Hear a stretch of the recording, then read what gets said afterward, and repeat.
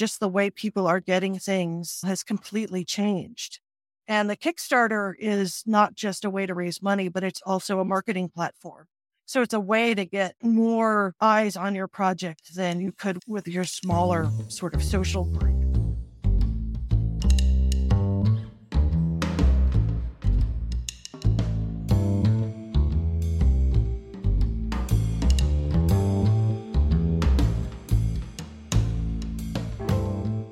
A friend of mine who is a stand-up comic said, "The worst time to be an artist is the best time to be an artist." Hello and welcome to the Sneaky Art Podcast. I'm your host, Nishant Jain. In today's episode, I'm speaking with Christina Wald, a Cincinnati-based illustrator, artist, and educator, about how she has blazed an independent trail in the evolving landscape of freelance illustration and art. Christina has worked in toy and product design and taken on dozens of illustration jobs of all kinds, including over 60 children's books. That's 6 with a 0 after it. This is a conversation about how to work for yourself while meeting client expectations, because both of those things are necessary to sustain yourself creatively and financially. For a short time, this is a conversation about elk and the things one accidentally learns when illustrating a book about deer. But zooming out, this is a conversation about how to be independent. Christina has demonstrated this in many different ways, which is also important, I think. We talk about her multiple successful Kickstarter projects, and especially her latest, a beautiful book of which I also have a copy. Sketching Here and Everywhere, My Sketching Obsession. I came into this conversation with a basic understanding of Kickstarter, and by the end, I was amazed that I actually knew so little about the global crowdfunding market.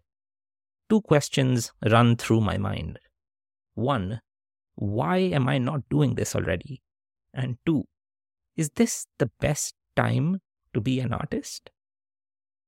In this episode, you will find the most relevant, practical advice to chart your path as an independent creative person of any kind. If you desire to create what you want, communicate directly with your audience, and make a living from doing it, listen carefully.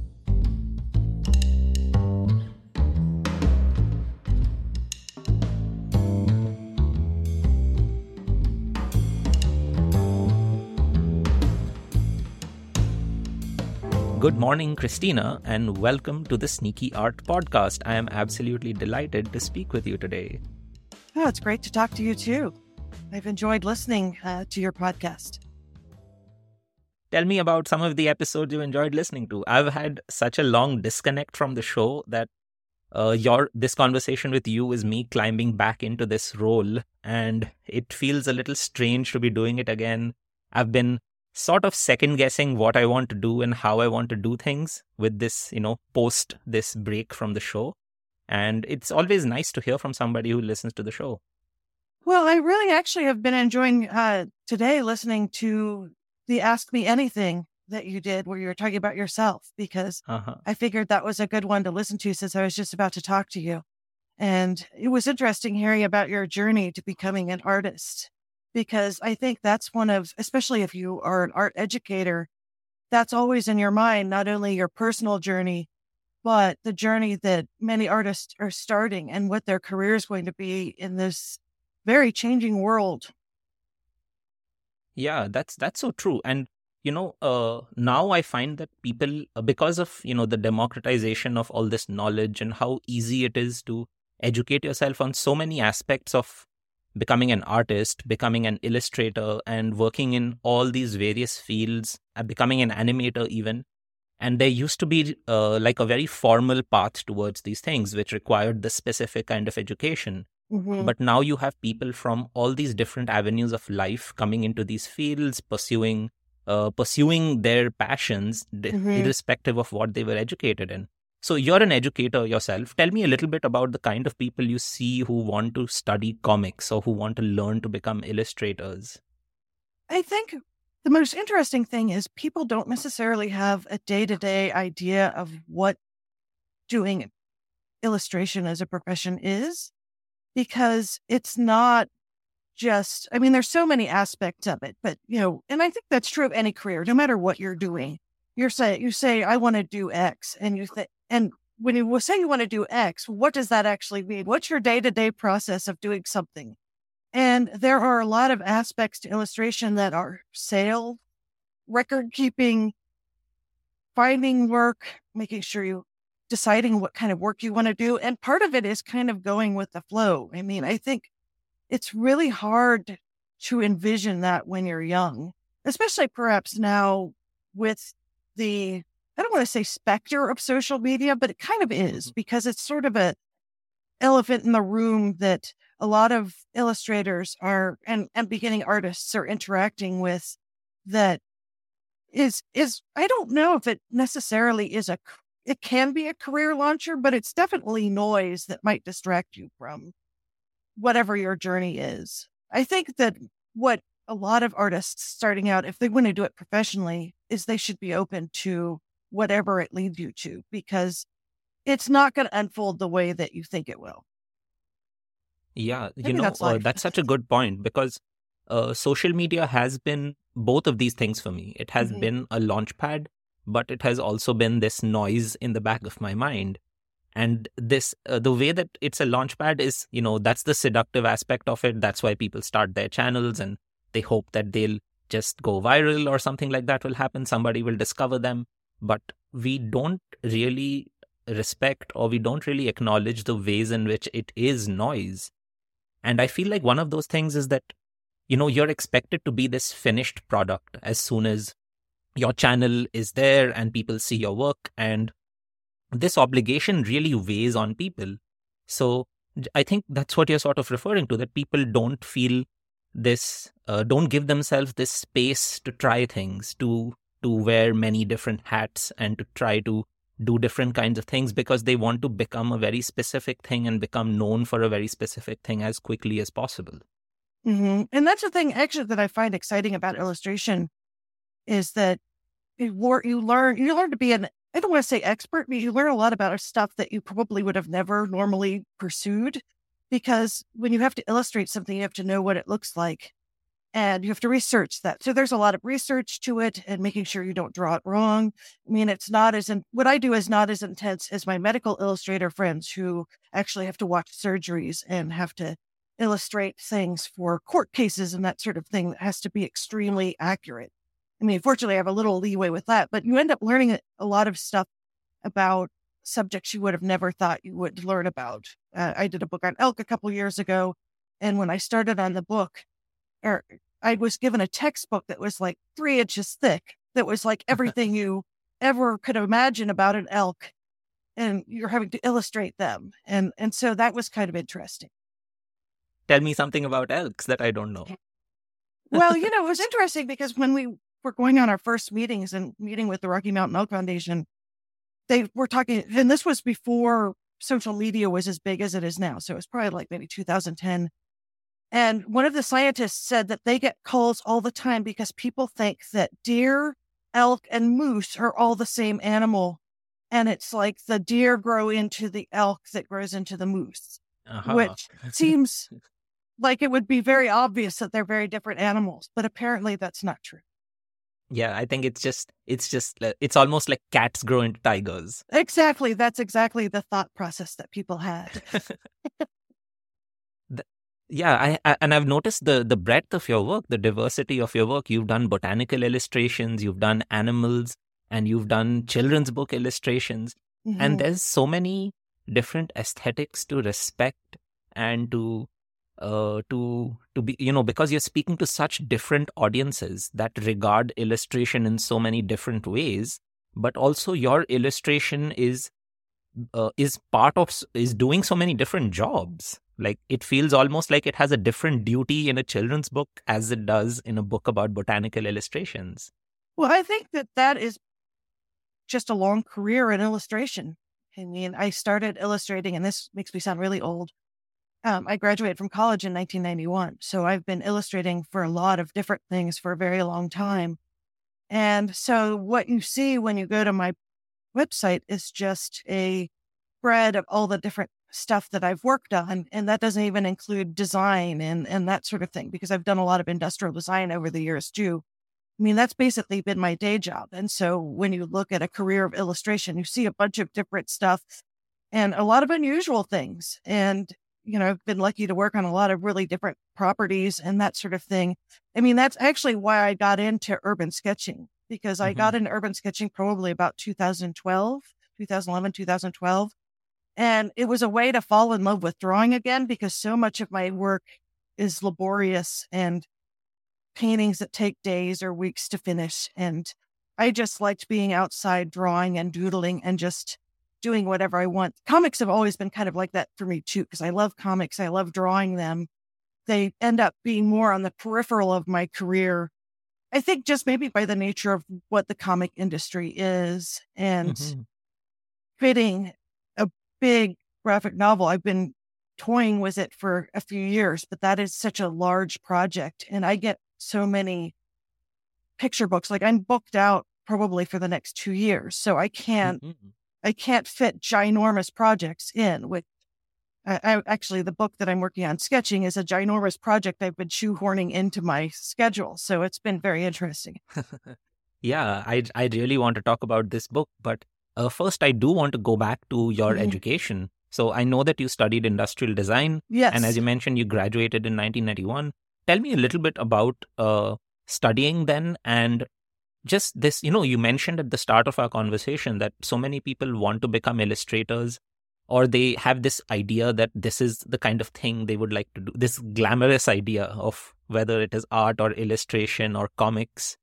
And they're not fully acquainted with the day-to-day and the ancillary responsibilities around it.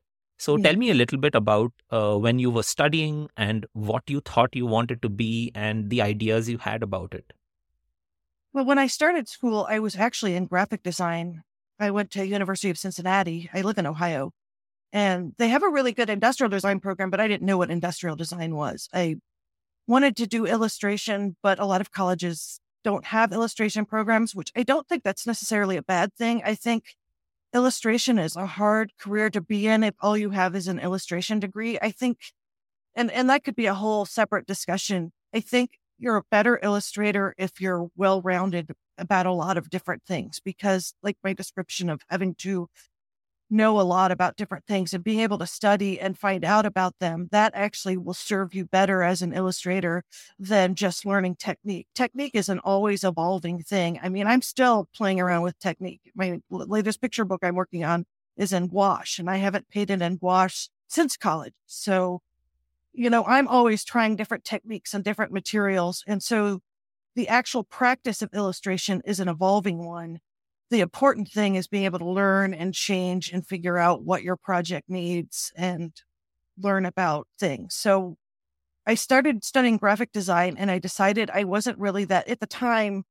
And this is before computers really. I think we got our first Mac lab in my senior year of college, which really, which that might be a good thing. I don't know, but they did a lot of stuff with type and typography. And I respect the career of learning about typography, but I wanted to draw more, and industrial design is a lot of sketching. Right. It's a lot of sketching product concept. And so my introduction to industrial design was visiting my school and seeing their industrial design senior show. And my mom and I were wowed by it and thought it was really impressive. So my freshman year, I changed to industrial design, and it was a really good education for exploration and learning how to do problem solving and that sort of thing. I mean, I think any illustration career should probably be paired with design, because so much of it is in tandem with design. Yeah, that's such a good point. So how did you find your way towards illustration after your education? Well, I always had wanted to do comics. And so the first couple of years when my senior year of college and when I was first getting out, I started going to comic conventions. One thing that UC has is co-op. So I co-opted at Kenner Toys. That's actually where I met my husband. He was working at Kenner Toys. And so I was staying in Cincinnati. So I started developing my career and practice there. And I was too slow when I started to do comics, because comics is a lot of artwork. I mean, I guess that's the big takeaway if you want to do illustration as a career, is I don't think many people are quite prepared for just how much art a book has, even if it's a 32-page picture book or 8-spread board book or whatever. It is almost like an art marathon. It is a lot of work. And comic, you have done comics before, is sort of like 10 marathons. Oh, yes. Because it is creating so much work from, say, the writing to the final work. And so I ended up doing a lot of artwork for games. It was around the time that Magic the Gathering came out. So everybody was doing work for card games. And because I could draw a lot of tech stuff well, I did a lot of artwork for the Star Wars role-playing game, and I did a lot of work for card games like for Lord of the Rings and Dune and all these great properties that I also loved, coincidentally. So I ended up sort of sidelined. When I mentioned earlier, you should be open to anything. I was sort of sidelined for years working on those types of properties. And then sort of the end of the 90s, a lot of those companies, and when we segue into our discussion about publishing, publishers sort of have an expiration date. Like, companies were going under because as things become popular and less popular, you see companies go under. And one of the companies that I worked a lot for went under, actually not because of their own product lines, but because the company that owned them went under and took them with it. And so I worked at a design agency for a couple of years and redid my portfolio. But over the years, I've also done a lot of giftware. And so I've ended up doing a lot of really different products and illustrations for things. How I got into children's books is sort of a backdoor way. I mean, I guess I believe that sort of I kind of let things go the way they're going rather than as actively pursuing them. And in a way, that's kind of the thing that I think a lot of artists, perhaps when they're starting out, aren't as open to, is because And it's much easier these days to show your work around.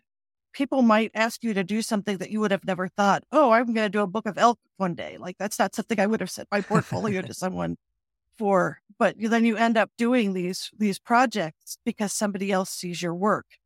And so the way I got into children's books was I was working for a giftware company, and I was designing a lot of industrial design stuff for them too. I was designing wind chimes and little fountains and, that sort of thing. And then they also did heat transfer flags, which are flags that you hang on your house with paintings on them. And so I did some paintings of some animals, and I put them on my portfolio, which at the time, that was a new thing, putting your work online. And Scholastic saw it and said, oh, we love your animal paintings. And so I started doing artwork for Scholastic News. And then I started getting booked because of that. That's such an interesting path. And I wonder if, we were just talking about the specter of social media and, becoming a brand. Do you think that some of these leaps would have been difficult for you to take if you were thinking of yourself as a public-facing illustrator who's known for something and has an audience for something? I think so. I think there's always been the debate with commercial art about fashion over, fad and fashion over traditional styles. My work has always sort of been very traditional in a lot of ways. And there's a siren song to say, oh, I want to do the type of illustration that's really popular right now. But the problem is, and I got really good advice early on in my career. I had an illustration mentor that, gave me a lot of advice about dealing with clients and that sort of thing. And he used to say that I had a good meat and potato style. He said I'd never win any awards, but I'd always be busy. But he always warned against chasing trends. There's a lot of styles that you see online, and they're beautiful, but they're very ubiquitous, and a lot of people do them. And so at some point you have to say, which am I going to follow this every trend, or am I going to just do what I do and people will find it? And it takes a long time to agree to sort of what fate has set for you, but you eventually realize, this is my skin that I'm in. And so this is a type of work I do. And sure, it may not be something that necessarily will go viral, but it is something that enough people want to pay for, which is the whole goal of commercial art, is you're having people pay you to do your work. And not everyone's going to do that. Not everybody. And that's the thing I try to impart in students. You don't need to have everybody wanting your work. You just need enough people to pay your bills.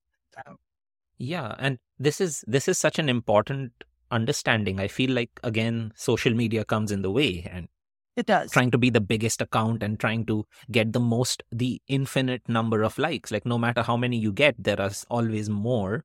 Mm-hmm. And it disconnects us from, I feel like what I recently realized was that a social media following, even a large one, it disconnects you from individuals and from actual real people. And you sort of abstract the people who love your work into these numbers, and then you're always chasing bigger numbers. Mm-hmm. And so you lose touch of, as you mentioned, the people who will care about your work and the people who matter, the people who will commission you, or the people who will bring you great jobs. Mm-hmm. Yeah, exactly. And, the career of illustration is a constantly evolving one. And I mean, it could segue into many different discussions about what publishing is like and how it's changing. I know we're going to talk a little bit about Kickstarter and how that's changing publishing, Mm-hmm. like the whole landscape of everything. And the thing that's interesting is that it's not unusual. It's the thing that I've found over my career is when you see people panicking, like the latest panic is AI. Right. But the thing is, if you talk to older illustrators, for example, in the early 2000s, I remember the big fear was stock art, and everybody was freaking out that stock art was going to be the end of the world.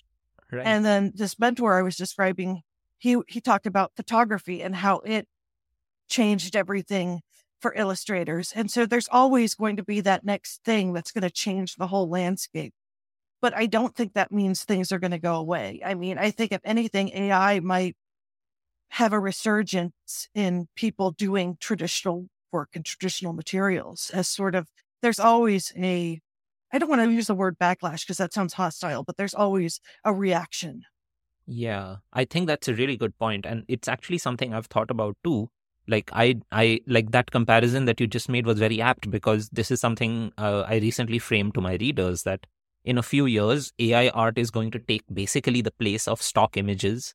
And it's going to be as quote unquote valuable as gettyimages.com, because it's going to be so ubiquitous. It's going to be so easy to make, and so, zero cost to create, zero cost in terms of money as well as time, that by definition, it's going to be the middle of the road work. And anybody who wants beyond that is going to reach to a human, because again, something that is zero cost is something that anybody can replicate. And what we want humans for is something that only that human can do. And the definition of what only a human can do, that has evolved over time, and that has, it's met with resistance, but it's always become something unexpected and something beautiful. So tell me, this evolving landscape, now this is something I was going to touch on, and we've fortunately come upon it. Since you graduated, like since the 90s, so much has changed. Like there was firstly the fad towards everything moving towards digital art. And then this resurgence of traditional techniques to some extent, if we can think of it like that. But describe it for me. Tell me what it's been like, because you've been working in this field since then. You've been not just drawing for yourself, but trying to meet the demands and the requirements of an industry. So what has been this process of constantly educating yourself and being on top of how to do things? Well, I always have liked doing a lot of different things. I mean, one thing you can tell by looking at it is I have a lot of interests. I love a lot of different properties. And so I love doing digital art. I have a Cintiq and I've been using Photoshop since Photoshop started. And I don't realize how complex Photoshop is till I'm explaining how to do something to someone else. Like when I teach digital painting classes and I say, well, it's in this menu, and then you go into this menu and click this thing. And it's like, it's been so ingrained for so long that I don't remember how complex it is explaining to someone that's never seen it before. And so it's sort of been a gradual entrance in, and I love what you can do with digital art, and I love a lot of the techniques. The one thing that I think that traditional painting has is that and it doesn't mean that digital painting will never get there. As much as digital painting might look like watercolor or look like there are still happy accidents that I don't think the mathematics have, and that doesn't mean that they won't. And maybe that's where AI comes in. There's something about the happy accidents and the physics of traditional media that is too complex to replicate exactly. Sure, you can make a decent facsimile of those things, but there's something about working in traditional materials that I think is ultimately more satisfying. I think that I've always sort of mixed it up. Sometimes I'll work on a book, the last book I did was digital. The book I'm doing now is traditional. I kind of alternate them depending on what I feel like doing. I mean, sometimes it doesn't even necessarily matter what the subject matter is. I just might feel like working in traditional over. And it's probably good that I mix it up. So considering it, when you do this long time as a career, there are a lot of things like carpal tunnel, and the way you work, if it's not in an ergonomic way, can injure you. And I have had many friends that have had surgeries or had back problems and things that sidelined them. Absolutely. Like like a few years ago, actually, this might be the last big comic I made. I made a graphic novel. Oh my gosh! It was only online, so I don't know if I can call it a graphic novel, but I think you can. Online it was like just 85 pages. That's and I wrote the story and I drew it, and it was a nightmare. Like you said, 10 marathons, but it was just excruciating, not only mentally, not only emotionally, but also physically. Like I did things to my neck and my shoulders that I needed all kinds of exercising and all kinds of treatment for. And fortunately, I'm out of it now, and I learned a lot of things about good posture. But oh my God, like that was intense. Like I feel like anybody who sets out to make a comic by themselves is legitimately insane, and if their family and friends can pull them away from it physically, then they should. It is an intense experience to illustrate comics. And so many people want to do it because they're beautiful and they're so interesting. I mean, I have always thought that comic art is, there's so many directions this could go into. I've always thought it was the most authentic contemporary art. For years, you go to MoMA or whatever, and occasionally they'll put a nod to comics, but never in a way that's meaningful, when that actually is one of the biggest thermometers of society, is what people write about in comics. And there's so many things beyond the typical sort of superhero comics, although the superhero comics are no different than the stories in previous societies of the gods and that sort of thing. Nothing's changed, right. Just the media. Tell me a little bit about this, like comics as a thermometer for the way society is thinking, their aspirations, things like that. Well, a lot of, like, even the most popular zines that people were reading in the 70s and earlier, the golden age of comics, often took up social issues. Like Marvel Comics was one of the early adopters of talking about social issues and, racism and that sort of thing. And it's interesting now because you see people complaining about it when they tackle those things now, when they were some of the first people talking about these things. And just, there's a lot of autobiographical comics. If you've read Persepolis. Oh, yes. I mean, that's an amazing comic about growing up in Iran. I think it's one of the best graphic novels that I've ever read. Absolutely. And there's so much that it tells about human experience with the combination of writing and visuals, that I think that it's a picture into society that it does something in a way that movies can't do too, because it's a more intimate experience when you're reading a comic, whether it's online or in a book. Yeah. I was reading this, I'm reading this book by Will Eisner about teaching sequential art. He's amazing. It's like his art, of course, his comics are incredible. And this is the only how to draw or how to make comics book that I advocate to people. I'm not usually a fan of how to ... books, but I absolutely loved his book on how to make sequential art.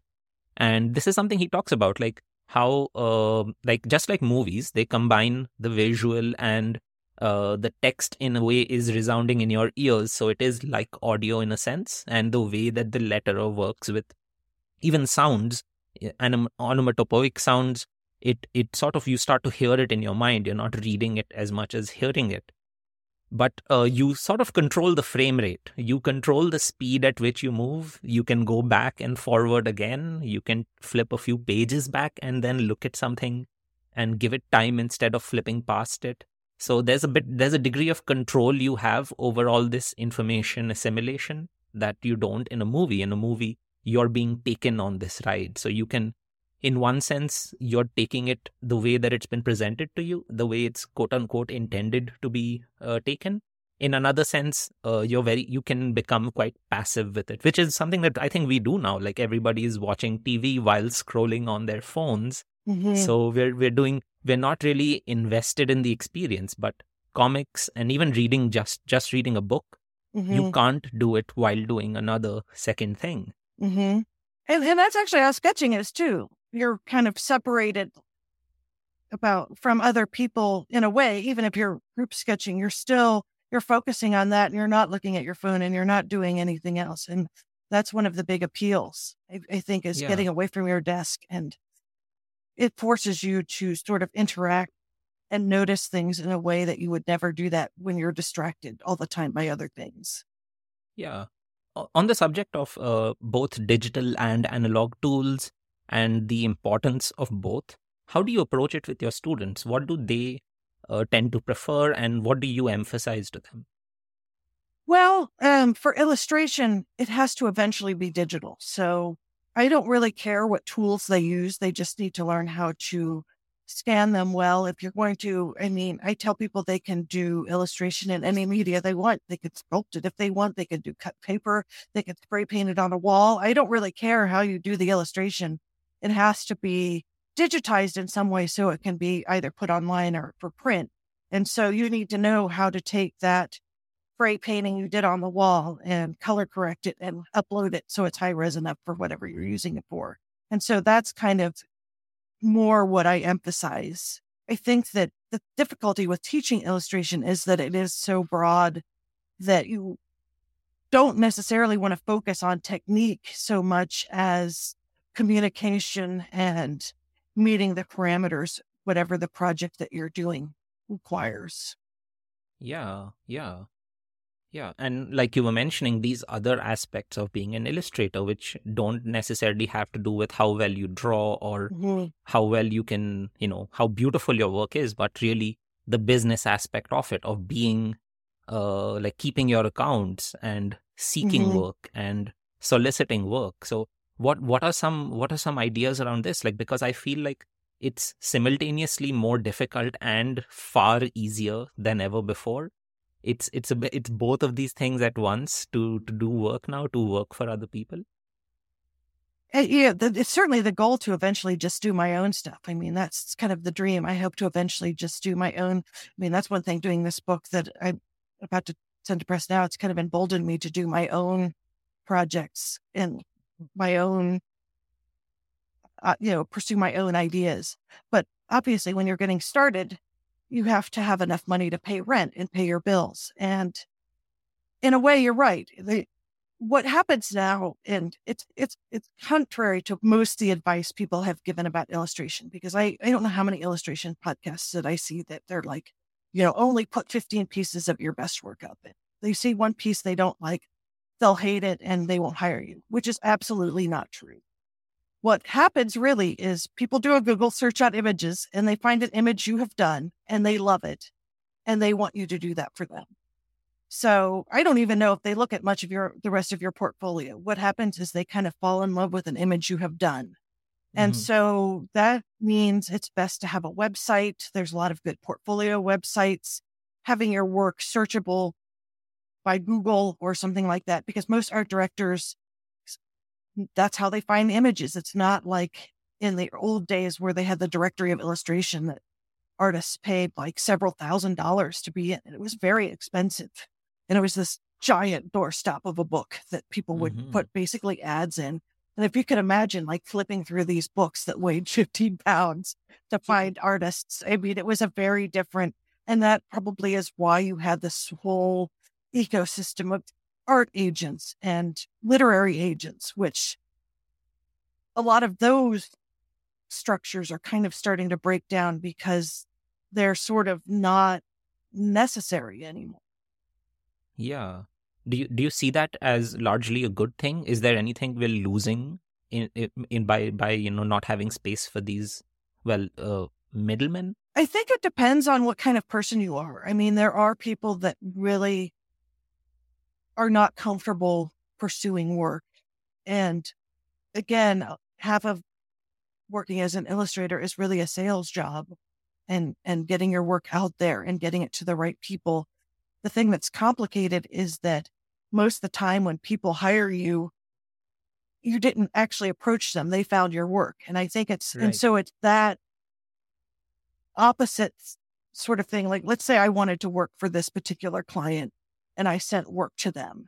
It's highly unlikely that I'll get a job from them, not because they don't like my work, but because they don't have a project that's appropriate for it. Right. And so they might love your work and keep it for a very long time. Like, I actually got a book a couple of years ago, and this person got my postcard 10 years ago. And then they got this project and it's something you could barely even imagine that somebody would keep a postcard that long.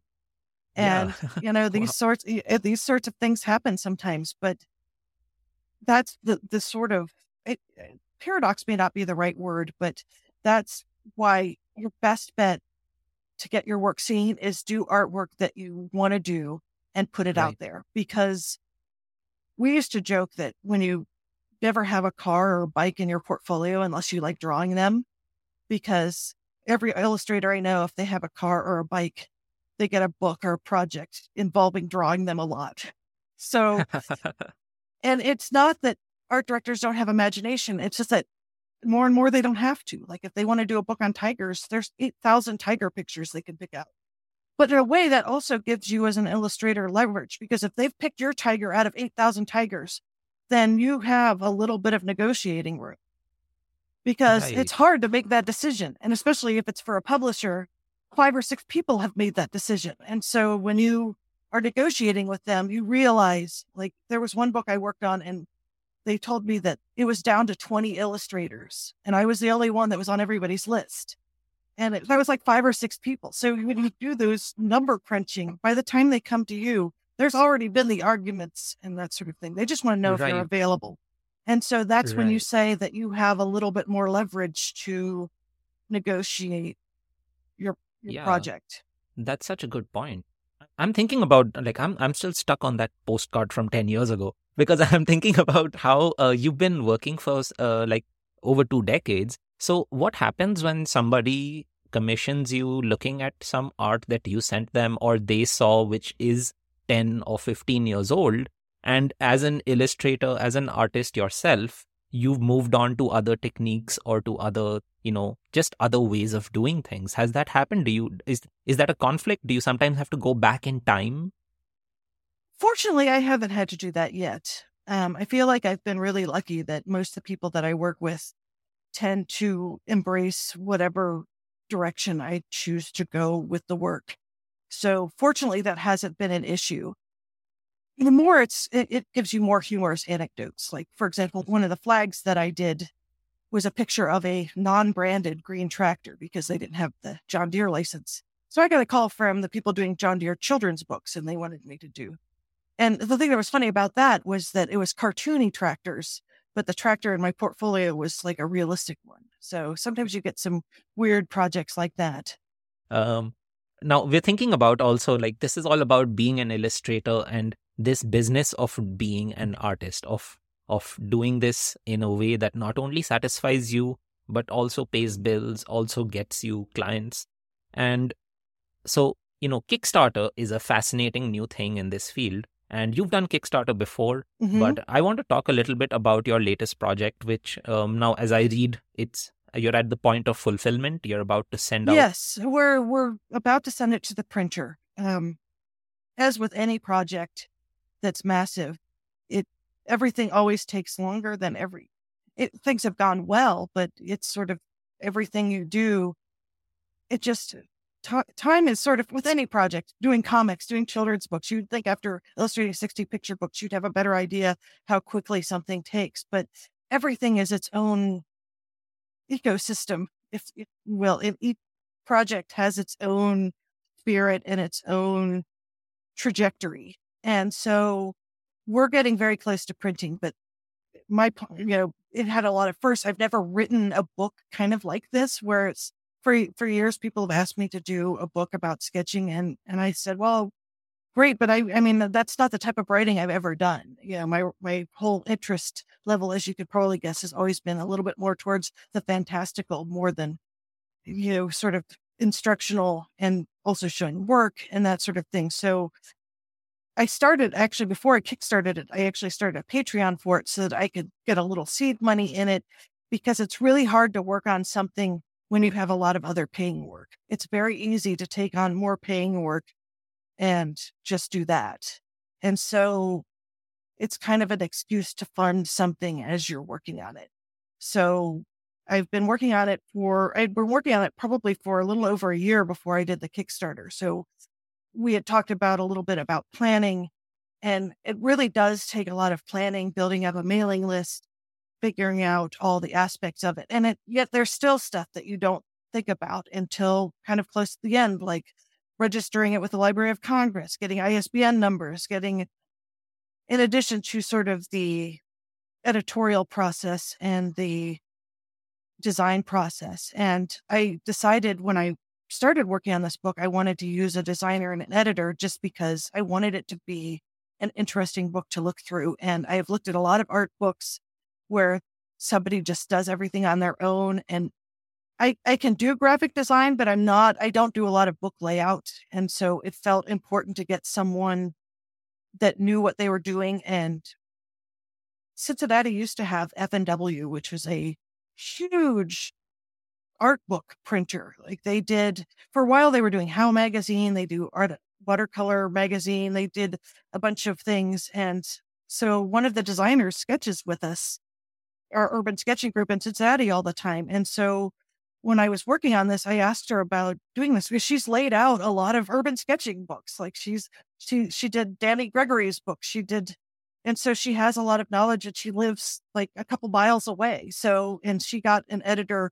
And unfortunately, F&W went down again. When I was talking about the life of publishers, it was that typical corporate story where the publisher was doing fine, but they were bought by a holding company that sort of just destroyed them and took all their assets. And so they're gone. I mean, all these people have gotten other jobs, and it's really sad to see a publishing company that did so much. And I don't think anything has really stepped up to replace it. I think things were kind of broken up into other smaller companies and that sort of thing. But I don't think that the art book industry has necessarily recovered. And so I've had a couple other people that are interested in publishing it. And now I'm kind of like, well, is this going to happen to every publishing company? Every time I see a headline about a publisher, it's like, even if they're huge, something terrible is happening to it. And so that's where Kickstarter comes in, because never at a time has there been a situation where you can do all of this stuff yourself and so eventually the book will be for sale. I mean, you could pre-order it now, but you can do it bypassing a lot of the traditional ways that things were sold, because people don't necessarily get books in bookstores anymore. Matter of fact, when I was at Michael's just the other day getting art supplies, they had no books at all, where they used to have a whole wall with them. And so just the way people are getting things and getting this, reading material has completely changed. And the Kickstarter is not just a way to raise money, but it's also a marketing platform. So it's a way to get more eyes on your project than you could with your smaller sort of social group. And so it's its own sort of ecosystem that is really changing, I think, the way artists, it's not just visual arts, but, dance troupes get money through it, and music groups get money through it. And it's a really nice way, not only to advertise it, but to also get people that wouldn't necessarily have bought it to pick it up. And then that stays on there, and people can order from the site. And so I think there's a lot to recommend it. Obviously everything has its pros and cons, but I think it's a really interesting and exciting way for artists to get their work out there. Because especially like talking about comics, like the traditional way was going to conventions. and conventions. I mean, they were a lot of fun and that sort of thing, but it's also a huge amount of time investment sitting at a table, making merch for a table. It's its own business. And I think that this, Kickstarter has really helped a lot of comic publishers and art book publishers. It's a great way to kind of get your work to a bunch of different audiences. Right. And you've used Kickstarter before for this comics anthology that you made, the Cincinnati Cabinet of Curiosities. That was a lot of fun, yes. Which looks so interesting, and I love that it's this anthology bringing together people, and it's looking at these strange aspects of history like cryptids and supernatural history and things like this. So this part of Kickstarter is something I wasn't aware of. You say that it helps you also reach beyond your own social network, your own network of, followers or whatever. Yes, it is there are a lot of people that shop on Kickstarter like you would be on Amazon or something. They just go through projects and buy stuff. And that is its own sort of social media itself. And so you get a lot of people. I mean, that was one thing that was interesting working on a project like Cincinnati Cabinet of Curiosities, is that it's not, it's a very small region. Cincinnati is not of interest to a lot of people outside of Cincinnati, but we shipped it all over the country. People were interested in it. And I mean, I think part of it is the ubiquitousness of lore. I mean, one thing that I found out from working on this project, and then we also do a podcast called Hometown Haunts. The editor of the book, Kat, worked on a paranormal radio show for years. So she knows all this stuff that I didn't know about lore. And the thing that's so interesting about folk tales of any culture is just how every town has a story of a cryptid or a story. And you look at old newspapers, and I think it's all over the world, like everywhere they have their own lore of, ghosts, creatures in the wild. And I think, every story that's in there, you can find a matching story in another town. Like, for example, we had a guy that writes a lot of lore about Ohio in different states. And he said in Ohio alone, there were like 50 screaming bridge stories. So everybody thinks, and I think part of it is there is still a robust sort of vocal, oral lore everywhere, people telling stories, and perhaps some of that gets on Reddit now and that sort of thing, but it's still there. Everybody tells family stories, and it's fascinating. Yeah. So I want to talk a lot about Kickstarter because one of my big goals of this year is to also do a Kickstarter. I have never done a Kickstarter before, but I have self-published, and my self-published book was similar. Like you just mentioned how, not a lot of people outside Cincinnati would care for Cincinnati stories as you thought. And I had the similar motivation to self-publish when I was living in a small town in Wisconsin. Mm-hmm. So I was living in Eau Claire, Wisconsin, which is, if you absent-mindedly point in somewhere in the middle of Wisconsin, you will accidentally hit Eau Claire. Really? It's a beautiful place, but it's a small place. And I thought that I needed to make a book. I had never made a book before, and I wanted to make a book, and somebody recommended an independent publishing press for it. And I just thought that surely not many people outside of Wisconsin, outside of North Central Wisconsin, will care about Eau Claire. So I don't know how I can interest a traditional publisher in this, because I don't think I can confirm thousands of sales. The market simply doesn't exist. Mm-hmm. So that's how I chose self-publishing, and I'm so glad I did that, because I've learned so much from that experience of not only putting together a book, but like delegating tasks that I didn't want to take on myself. So having a book designer, a book layout designer for it, and still exercising a lot of creative judgment in how I want it to look, how I want the experience of that book to be. Mm-hmm. But also the actual business of selling that book was so educational for me. Like, I put myself out of my comfort zone in so many ways, and I accessed so many parts of myself that I didn't know I had. I built skills in marketing, in mm-hmm. pitching, in doing events around it. And these are some of the things now, coming to your work, that I'm so interested in, because for Cabinet of Curiosities, you did the podcast and you did a Kickstarter. And now with Sketching Here and Everywhere, which is your latest book, there is this very interesting story of how, like, as you say, about what motivated the book. So I want to take it right from the start. And with the general idea of it culminating with a Kickstarter, tell me a little bit about how, where did the motivation for this kind of book come to you? Like something that shares your sketching obsession and which is part inspirational, but also part instructive. Well, as I said, a lot of people had asked if I would ever do a book on sketching. And so I had it in my mind to do it. And as one gets older, you kind of eventually say, well, I need to do it or it's just not going to happen. And if you keep with any project, you're kind of, if you keep saying, well, I'll do it, at this time or whatever, it'll never happen. You have to actually give it a deadline and give it some sort of life so that you actually finish it. And, so once you have done the book, then that's definitely motivation to publish it because you have to send it to all the people that have backed it. And so that forces you to get everything finished that you need to do. I mean, I think that's one of the hardest things with any project is having enough inertia to get it to the end because it's easy to start projects. I mean, I have probably you do too.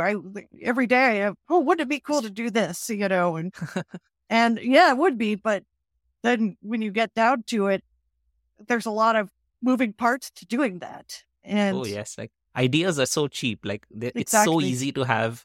And we, early on, you think that the really difficult thing is to have an idea.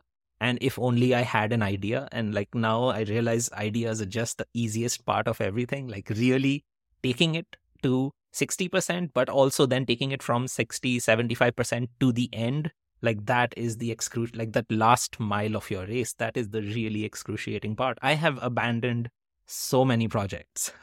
It is. It really takes a lot, like the finishing of any project, whether it's a book. I mean, you're always thinking of, what you're going to be working on next. And that is in a way the hardest.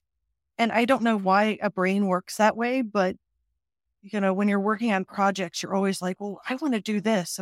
But when you're working on it, you're thinking about, I want to do this other thing. And I don't know where that comes from and why there is always this thirst to do something else. But I think it's because there's some sort of ideal that it is when you're first thinking, like when it's that first thing. And I even like my favorite part of a project is like doing the first sketches of it. But then when you have to actually figure out, how am I going to paint this nose? And what am I going to do with all these scribbles that I had in the background? And I have to paint all of that stuff now. Then it's like it becomes very grounded in reality and you have to finish it and get everything ready. And that's, ends up being the less glamorous parts. And then, of course, you show it to the client or you have to edit it and proofread it. And there's just so many other things that are extremely important that you may not necessarily realize they have to have a life too in your project. And so I was just talking with my mom about this, project management yesterday, because I mean, a lot of doing a book is project management. Mm-hmm. And so it's kind of like, especially if you're using other people with the project, it's like, how much should I bug them to get this done? And, knowing how I work and how I work with clients, it's like, that they'll get it done, but you kind of want to know where things are. And there's an art to project management that's very complex, like figuring out when you should have one thing done and how much needs to be done. I mean, it gets really complicated. Yeah. And then also figuring out when to do the Kickstarter. Do you do it when things are already printed or you do it? I kind of did it in sort of the end stage process after I'd written the book and we were kind of working on the design, but there's always unexpected things and complexities, supply chain issues, where you're going to put the book and all that sort of thing. The Kickstarter in a way is the easiest part because that's just promotion and marketing. And right. I think where people maybe don't do well in a Kickstarter is they don't realize, I have a couple friends that have run them and they don't realize that you have to promote it like every day if you want people to buy it. Like if you don't talk about it, even if they want to back it, they forget about it. Strangely enough, Kickstarter is not in the top of their mind. That's not all they're thinking about. And so you're trying to persuade them to back this project. And they may love you and your artwork, but they may be driving their kids in the car somewhere when they see, or hear something, or hear you promote it. They're listening to your podcast and hear you promote it. They say, oh, I want to back that. But they're like in the car. Mm-hmm. And so I think that that's the thing that's most difficult about it, is thinking that I'll just put this out there and people just come to it. Anyone that's ever tried to get people to sign up for a mailing list or something like that, it's really hard to get people, even if they love it, to actually make that step. Absolutely. I mean, I had a student that did a comic for her senior project a couple of years ago, and most of the comic, you had to scan a QR code. So she had like one page up and then a QR code. And a bunch of professors told her, well, you didn't do much work.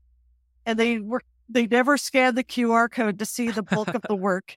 And I think that is a good representation of how lazy people are when it comes to stuff like that. Oh, yes. Like I think the general rule of thumb is, if you ask people to do, say, I think with a sale, like if I'm trying to sell my book and they need to click 3 times to get there, at every click, I'm going to lose like 50% of the people, because they're going to get distracted, or they'll think they'll do it another time, or they just don't, like, they're done. They don't want to do it anymore. And this applies even to the people, like you say, the people who are your big fans, the people who definitely want to buy from you, who want to support you.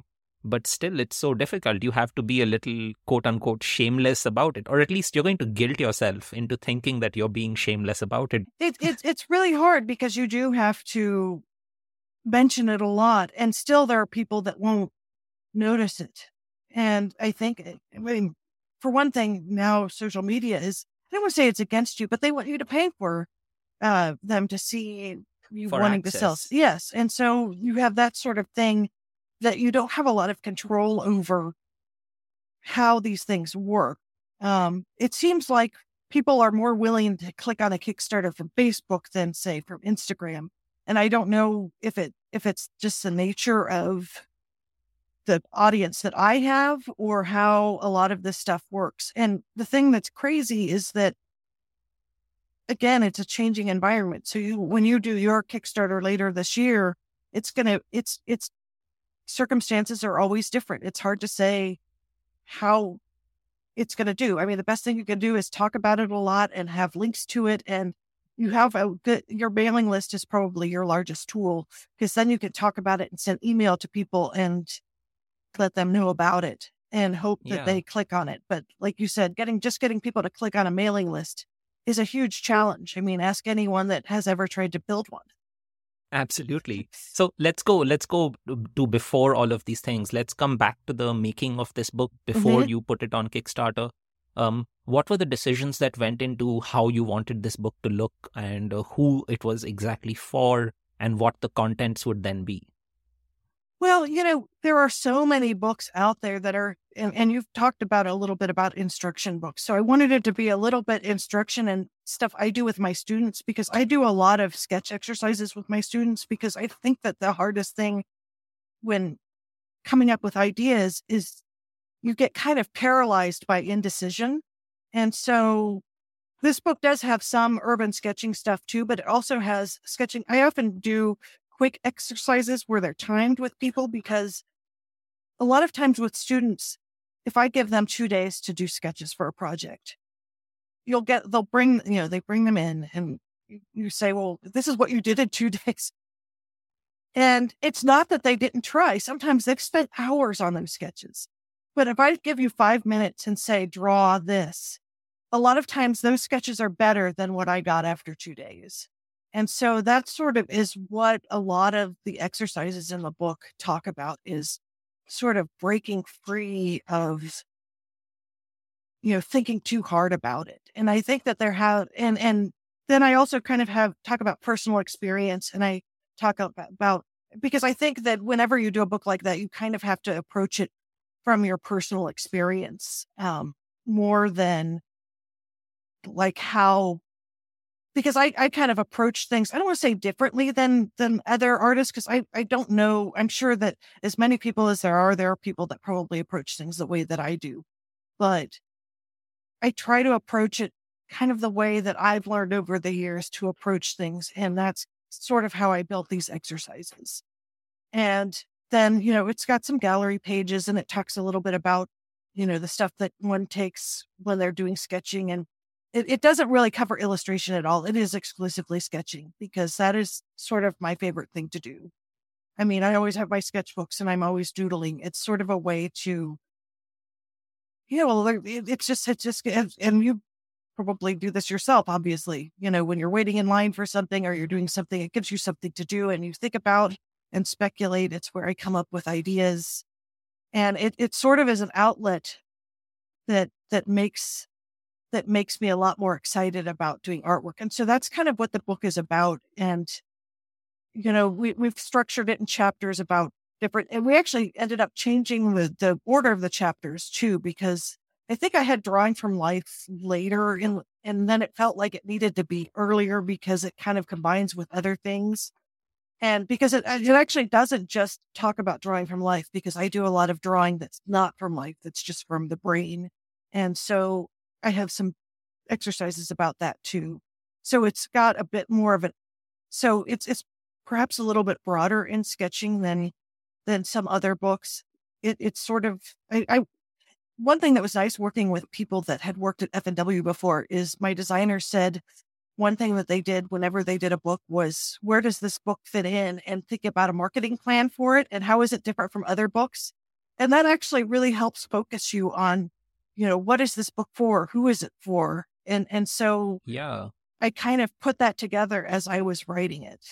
Right. And yeah, like I completely agree on that point. Like before I made my book, Sneaky Art of Eau Claire, I spoke to a couple of agents at this writing event in Chicago, and the idea that I took from them was to, even if I choose to self-publish, to nevertheless write a non-fiction book proposal, because of just this exercise of putting into words who is your audience, what are some comparative titles for your books, what is imagining very realistically the space it might occupy on a book, in a bookstore, on someone's bookshelf. And to understand who your audience is to also sort of allow yourself to not feel this obligation to speak to every single person, because you want every single person to buy your book, but that is not the way to write anything, like not even a novel, not even a non-fiction book.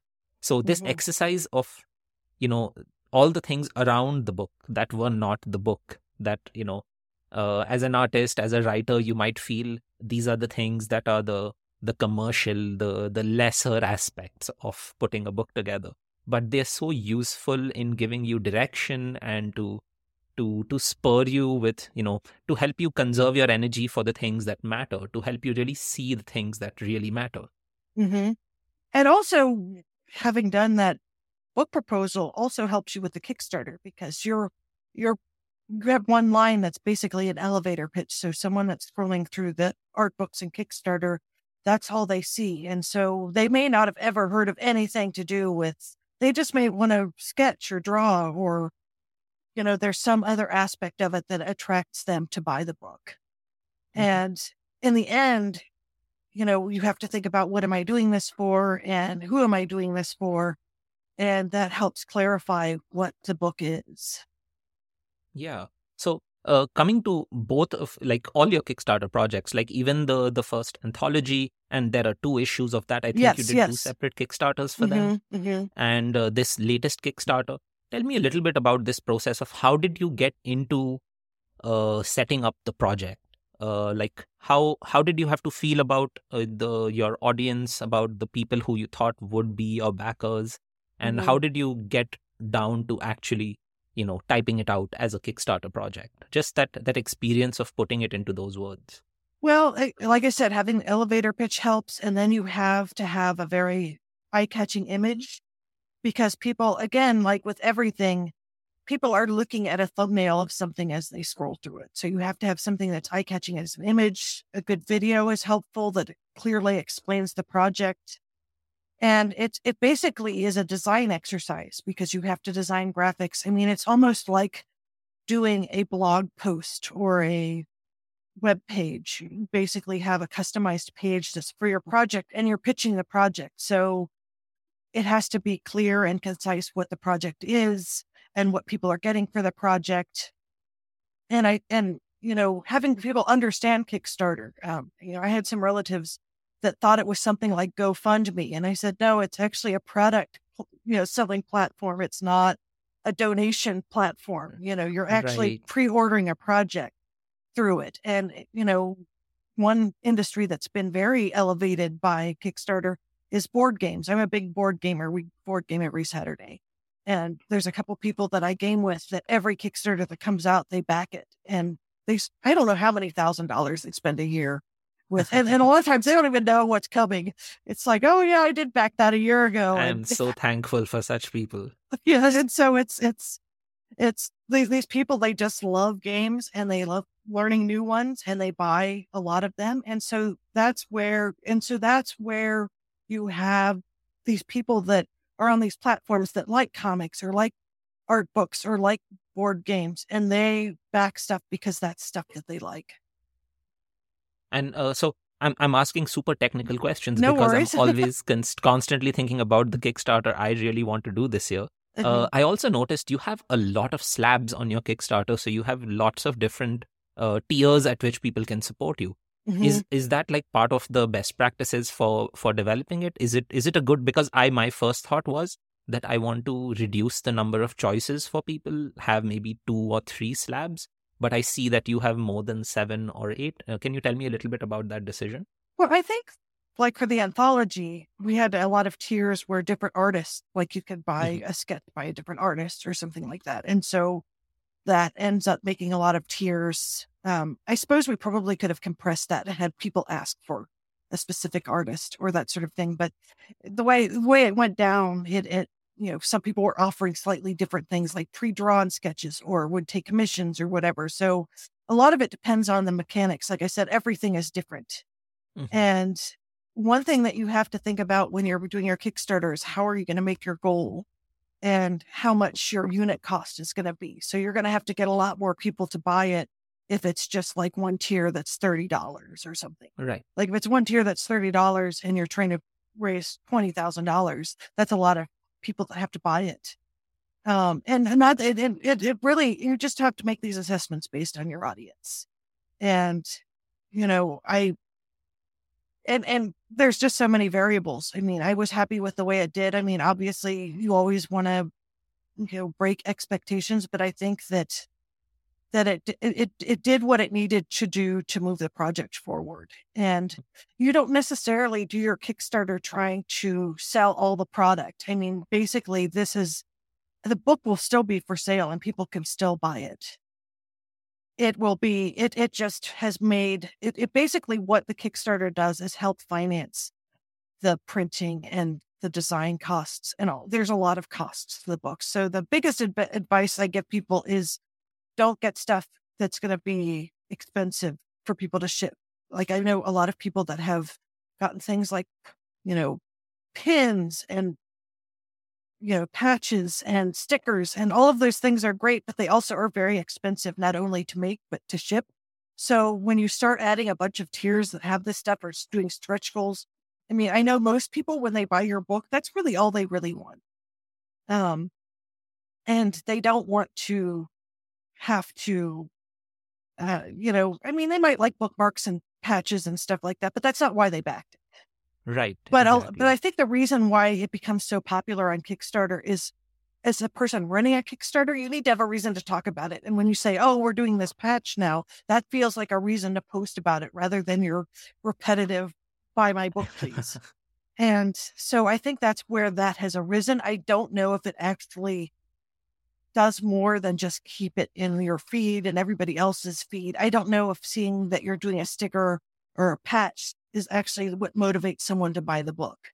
And so when you're offering tiers, I think it's smart to think about, why are people buying it? Now, people may buy like original commissions, and those I've found to be somewhat successful because there's always people that want to commission artwork, and this is a way for them to commission it and get some original artwork for you, or prints, or however you want to do it.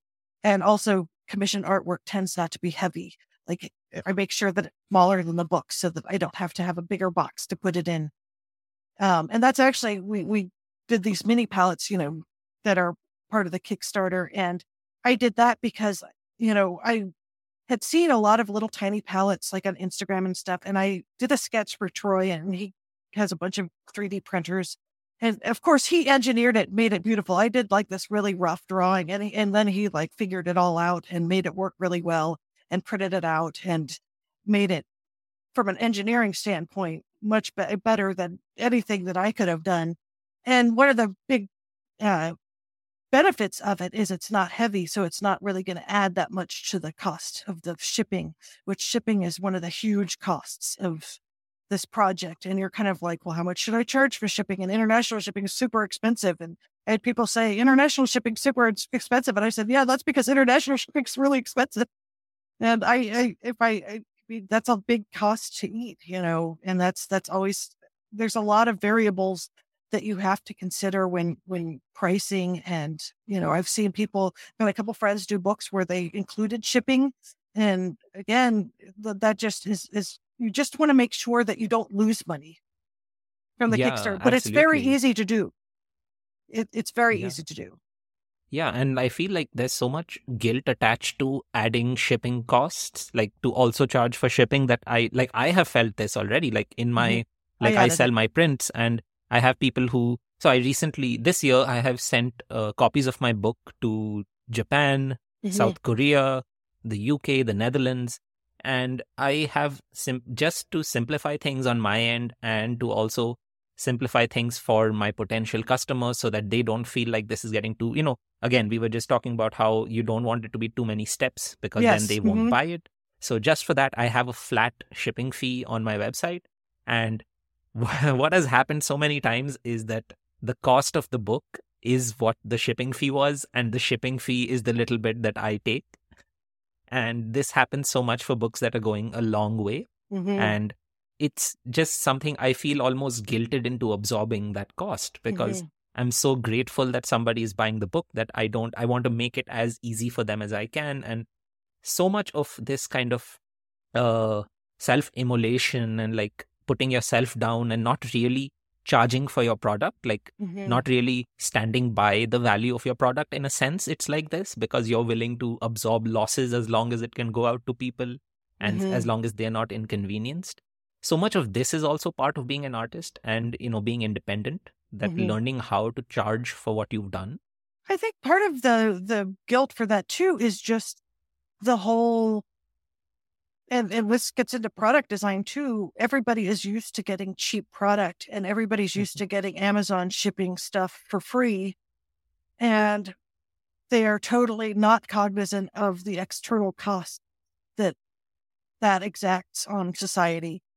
And, I just tell people, look, I'm not Amazon. I mean, I would love to ship everything for free, but I mean, one thing that you can guarantee working as a working artist, and I suppose you could say this because I don't want to make it look like artists are unique. I think every career that you're in is not, unless you're a banker or something, or you sort of win the lottery or come up with something that is groundbreaking and somehow get to reap the benefit of the what you make from it. You don't have Amazon's resources. You just have your resources, and you have bills to pay and expenses, and you have to think about it from that standpoint. And I don't think most people would begrudge you. I mean, I think that people just don't know how expensive some of that stuff is unless you're shipping stuff. And, then you end up losing money when you ship and it costs $25 to ship it, which is a book is heavy. And, in the US, at the moment, you never know when they'll get rid of this. You're able to ship books for less. Like they have a media mail option that you can ship something and it's significantly less, but that is not an international fee. And, one thing that's nasty about comics is I guess people that create comics don't have good lobbyists because a comic book is not considered a book. Oh, okay. Yes. Explain that. I wish I understood. Apparently, you're not allowed to use media mail prices to ship comic books. I think you can for graphic novels. Maybe that's considered a book, but it actually even says if you go to the USPS site, comic books are actually specifically excluded from the media mail price. Isn't that crazy? That's really ridiculous for pretty much the country that has made comic books the big deal that they are. I would imagine they should be a lot more valued in American mail. That's very interesting.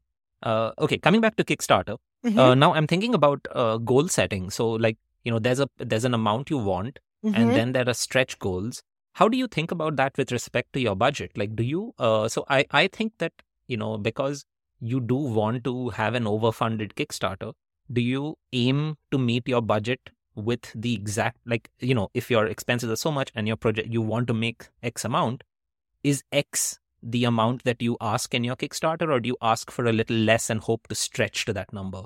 That is a really complex question, and I am not sure what the right answer is, because I think a lot of it depends on what your guaranteed backer amount is. I mean, I've seen a lot of really big artists set a goal of like $1,000 and then make $300,000. But conversely, I've seen people do art projects where it's a very low amount and they just make a little bit over that amount. So I think a lot of it probably depends, and there's probably some sort of, formula somewhere that you can look up that you could probably figure this out. Because I feel like if you have a really low amount, what happens is that once you make that goal, then you don't have as much. And I guess that's where the stretch goals, because that's why people do all the stretch goals, is because they want to keep talking about it, but they've met their goal.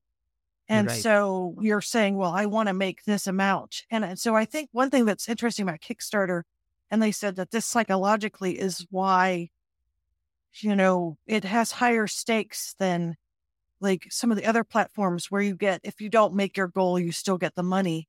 Well, that makes people less inclined. Like if it feels like you're really close, but you're not going to make it, there's that psychological thing. Well, okay, I'll back it then. Right. But I think there's, again, it's so complicated that I don't know if I could credibly say which is the best way to set it, because I've seen it go so many different ways.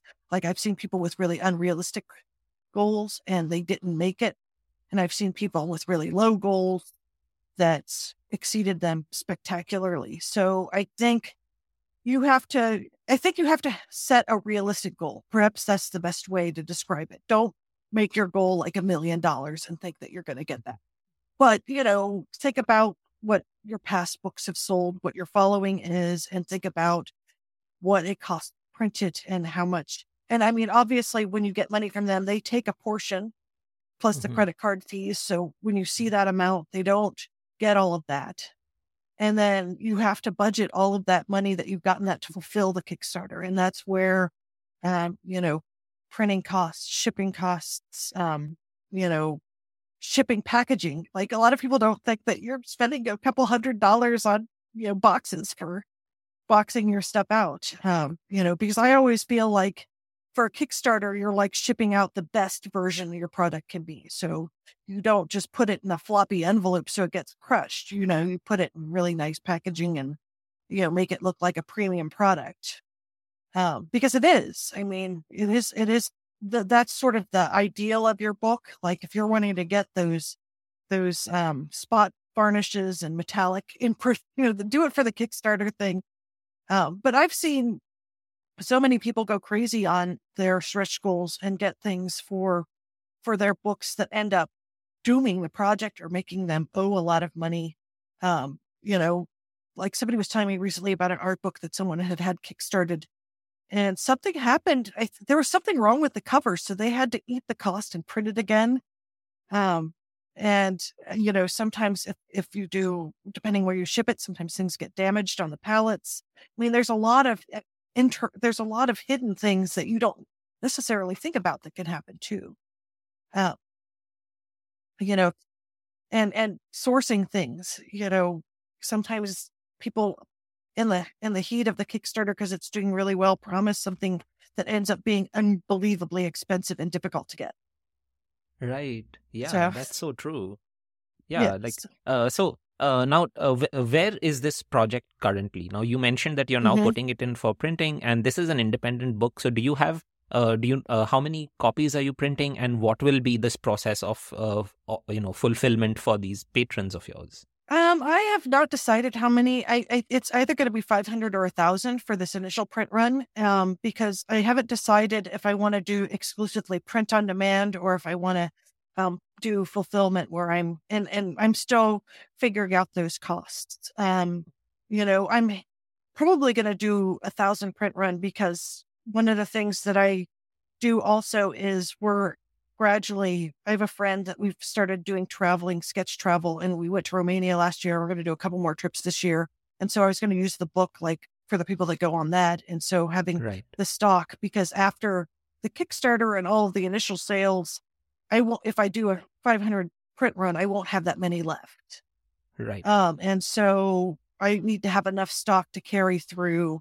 And then after I would sell through the print run, it will probably go live on Ingram, print on demand, unless a publisher picks it up, which I'll have to see, how those numbers. I mean, that's one of those things now is looking at those numbers and figuring out what is the best future for your book.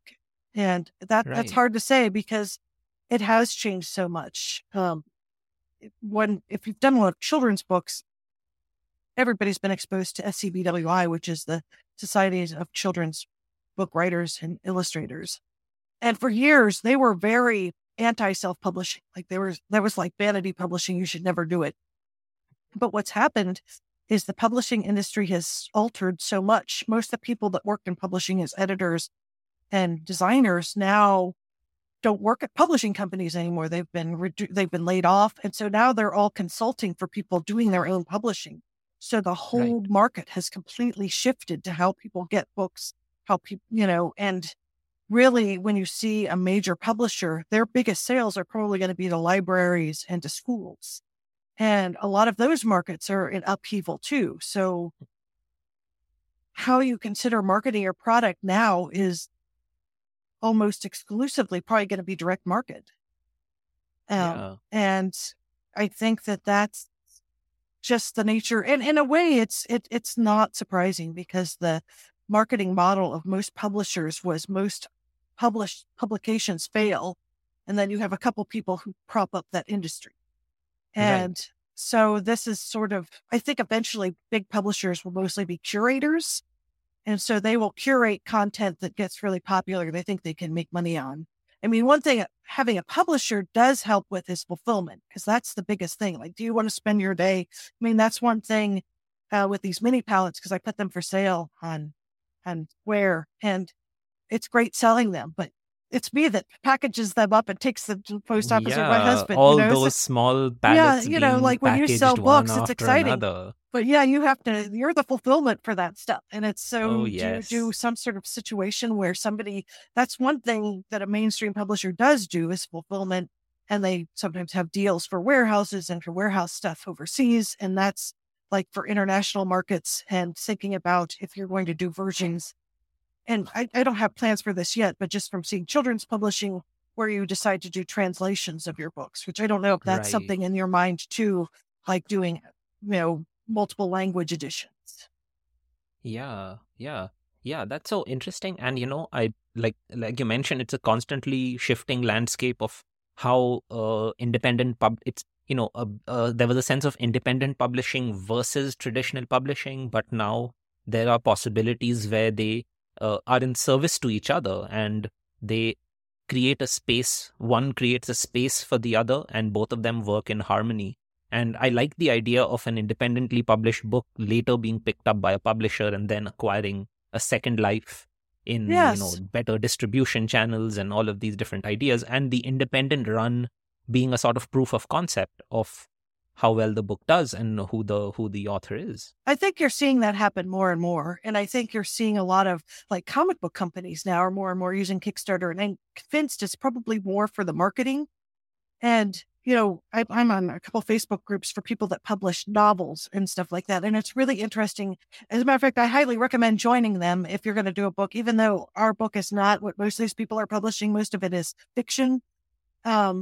a lot of them really go into the numbers of who's backing, and it's really interesting seeing their process and how they figure out their marketing plan, and you can learn from them in a way that is really helpful to your project. I mean, publishing, I think, especially if you noticed Brandon Sanderson, I don't know if you read fantasy, but he did the I Kickstarter do, yes. for his book, and it raised, was it close to $50 million? I think it was is it the largest Kickstarter for a book ever? I think it's one of the largest Kickstarters ever. I mean, I Right. had no idea he was that popular, and and of course, this friend that backs a bunch of games, he's also a fan of this author, and he's like, oh yeah, I just ordered one of the. He claimed he was getting it for his son. Yeah. Let's be honest. Brandon Sanderson finished the Wheel of Time series, Yes, which is one of my favorite fantasy series of all times. Mm-hmm. And I really appreciate him for that, because like when I found out about Robert Jordan's death, I was just devastated at the idea that this story would not finish. Mm-hmm. And like, I'm not a big fan of his writing per se, but I'm really, like, I admire him for his work ethic. Just the fact that he churns out so many stories, he finishes so many stories. Like, that's something I'm deeply envious of as somebody who has abandoned so many projects before. I just love the fact that he has an idea and then he makes the book, and there's the book. Well, I think that's probably the hardest thing is actually getting it finished and seeing a project from beginning to end. It's so easy. I mean, for every project you see that someone finishes, there's probably 10 that they didn't. And it's so you're kind of seeing the stuff that actually gets to fruition. And the thing that was amazing about that was he kind of was like, I wrote these 4 books while I was fulfilling my regular book contract, and I just thought I'd throw up on. I mean, he's always been really good at marketing himself and selling his books that way. But there are a lot of people that's how they're selling their books. They're marketing. I mean, the way to traditional publishing because of and because of the way it's been reduced. Is that the right word? I mean, HarperCollins, they were on strike a couple months ago because they've reduced the workforce so much they don't have time to do anything. And I know with children's publishing, but I suspect it's all publishing. They said that now the way that they always kind of pushed you into doing children's publishing, if you're writing, was to get a literary agent. And literary agents kind of were unpaid workforce for the publishers to be gatekeepers to bring only the best manuscripts. But now I've heard that even the agents are spamming these people because they have so few people to look at them, you know. And so even if I sold a manuscript today, it probably wouldn't get on the publishing list for years. And so it's kind of like, how long do you want to wait for this? And like you said, you're probably better off doing your book, and then a publisher, if they see there's a huge interest in it, they could easily republish it. Yeah. Like, that's such a great point. Like, all these kinds of, I don't know, like maximizing profits and like squeezing the last cent out of everything that's possible. They've reduced their workforces, and so many of these filtering mechanisms are not in place anymore. So you have like these vanity projects. So you have a lot of celebrity authors who are just ghostwriting things, and they end up eating most of that publishing houses' marketing budget and their distribution budget. So there's very little left for actual up and coming authors. And then you are, of course, you're part of these millions of people who are now writing, who now want to become writers. And all these filtration mechanisms of literary agent and editor are all of them are understaffed, so they're not effectively working. Exactly. So that this sort of puts a really interesting position for Kickstarter and independent publishing, and even people building independent audiences, like a mailing list, for example, as a proof of concept, as your effective filter demonstrated, your value being demonstrated to a publishing agency or to a literary agent, that this is who you are because these are the things you've been able to do.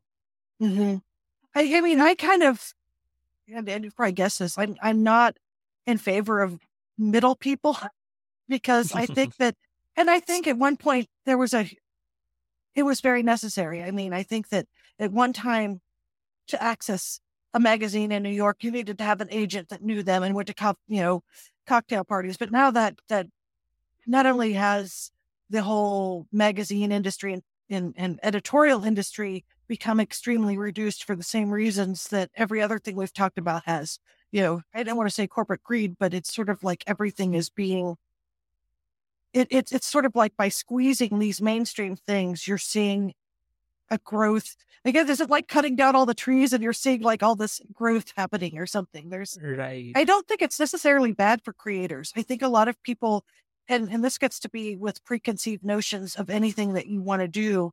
If you think, if you want to do things the way that it's always been done, it's probably going to be really frustrating and long, and you're probably not going to be happy. I actually, and my friends will probably listen to this. I have a couple friends that kickstarted a children's book, and they said, this is all your fault because you talked us into it. But they actually did really well because they sent it out to a bunch of publishers. I mean, the book that they're doing is really beautiful. The illustrator's really good. The story's really cute. But the problem is that it is just not what people are buying. It's not that the book's bad. It's just that the stuff that these houses are looking for is very specific, most of it educational. And there's nothing good or bad about it. It's just, if you want to do your own thing, I mean, that's why it's kind of emboldened me, because I'm working on another comic anthology project with some other illustrator friends. And I also have a picture book I've been working on for years that it's gotten a lot of good feedback. Like, people have liked the dummy, but it's one of those things that's kind of a more artsy concept. So it's probably not going to be picked up by publishers now. And so I'm like, why not just do it myself? And then Kickstarter is a way to at least get enough funding for it that when you're selling it, like on your website or whatever, that ends up being sort of the icing on the cake, but you've already made back your expenses. I mean, for most of us, you're probably doing well to, make your expenses and be able to, cover the time that you put into it.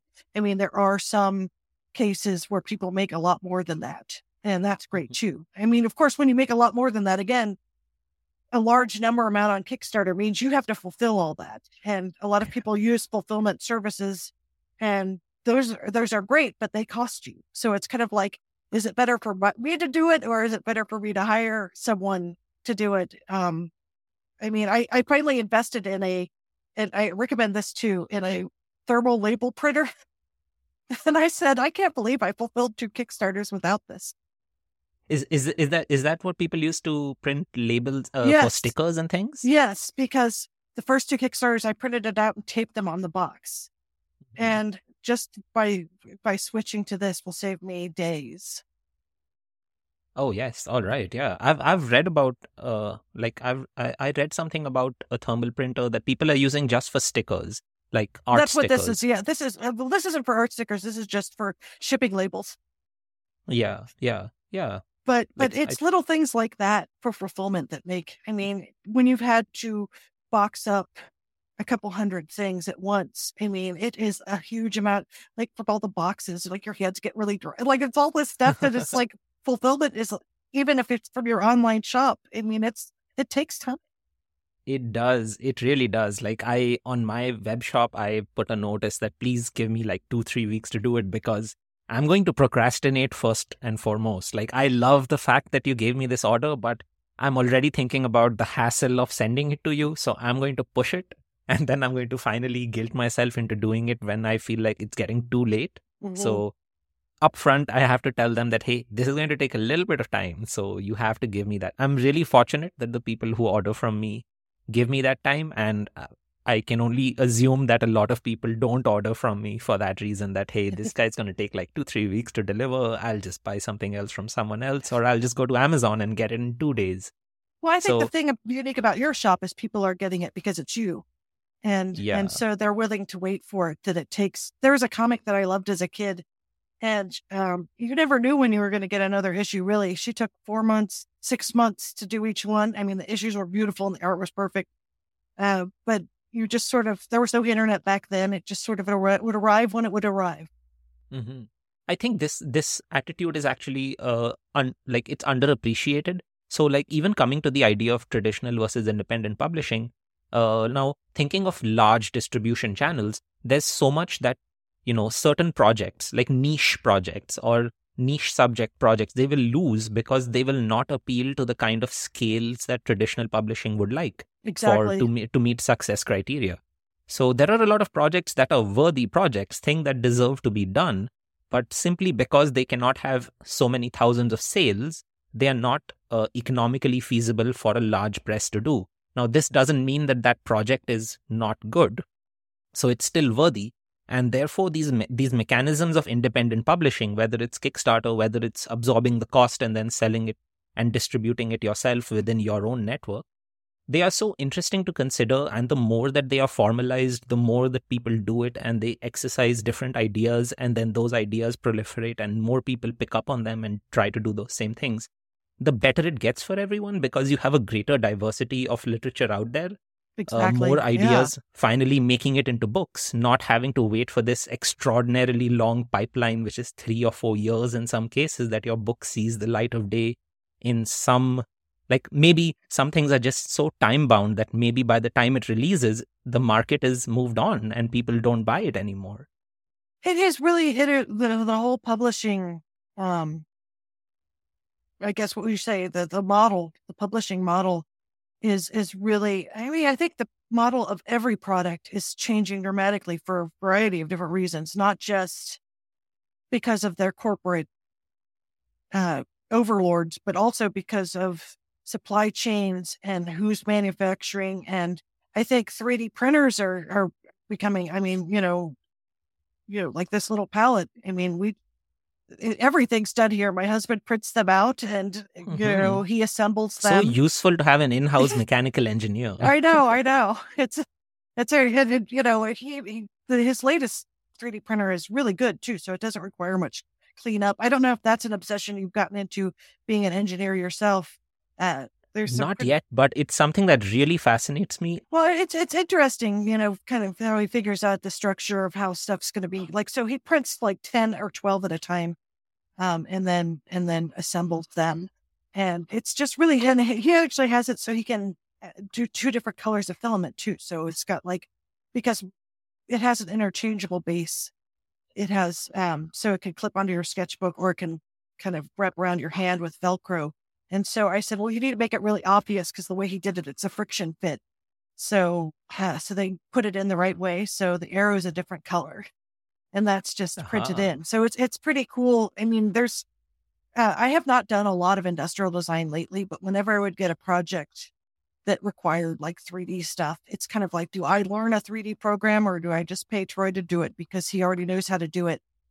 Because that's a whole other skill set that takes, I mean, I've always wanted to learn ZBrush because I think it's really cool. And I see so much artwork on ArtStation. It looks amazing, but the learning curve would take so much time from what I do that it's kind of like, should I bother with it? Yeah, absolutely. Like, I think rationing your time and energy is, again, like, because you're doing so many things as an independent professional, you're already putting on so many hats at different times of the day, that I think you have to be able to take this call. Like, I'm a very rabid individualist, and to my own detriment, it really eats up a lot of my energy because I'm not comfortable delegating responsibility. I feel insecure about someone else having, to do it, and then me having to take the quote unquote consequences of something that I'm not exactly pleased with. But that's not the way to get big things done. Like, I think if you want to achieve big things, you have to be able to work with other people and to sort of assimilate that into your project. Like your anthology, like, I think that's just wonderful that you're able to get different writers and artists together, and together you're running this Kickstarter, and there are so many fulfillment tiers that are satisfied by someone's writing or someone else's drawing, but it works for all. It makes like something that's bigger than any one person could make. It makes doing projects like that particularly easier, because they kind of, especially on anthologies, are kind of their own animal. And it's not something that's done as much in mainstream publishing.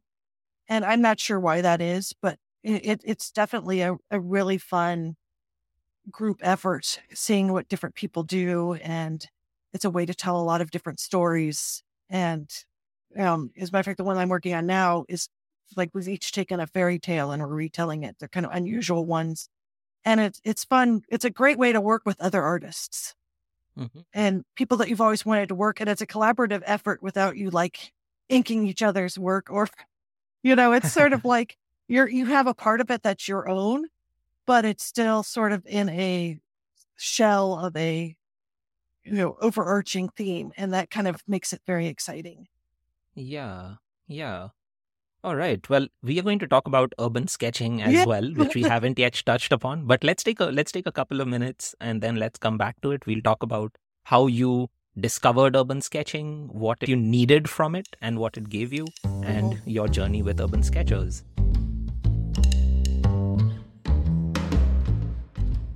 I hope you enjoyed this conversation. In part 2, Christina talks about urban sketching, her role in building a community, and how to not only make a life but also a living out of being an artist and illustrator. If you have questions and would like to be part of our discussion, join 8,000 other readers of the Sneaky Art Post. Add Sneaky Art to your inbox using the link in the episode description. Thank you for listening. I'm glad for your time, and I'll see you in the next one.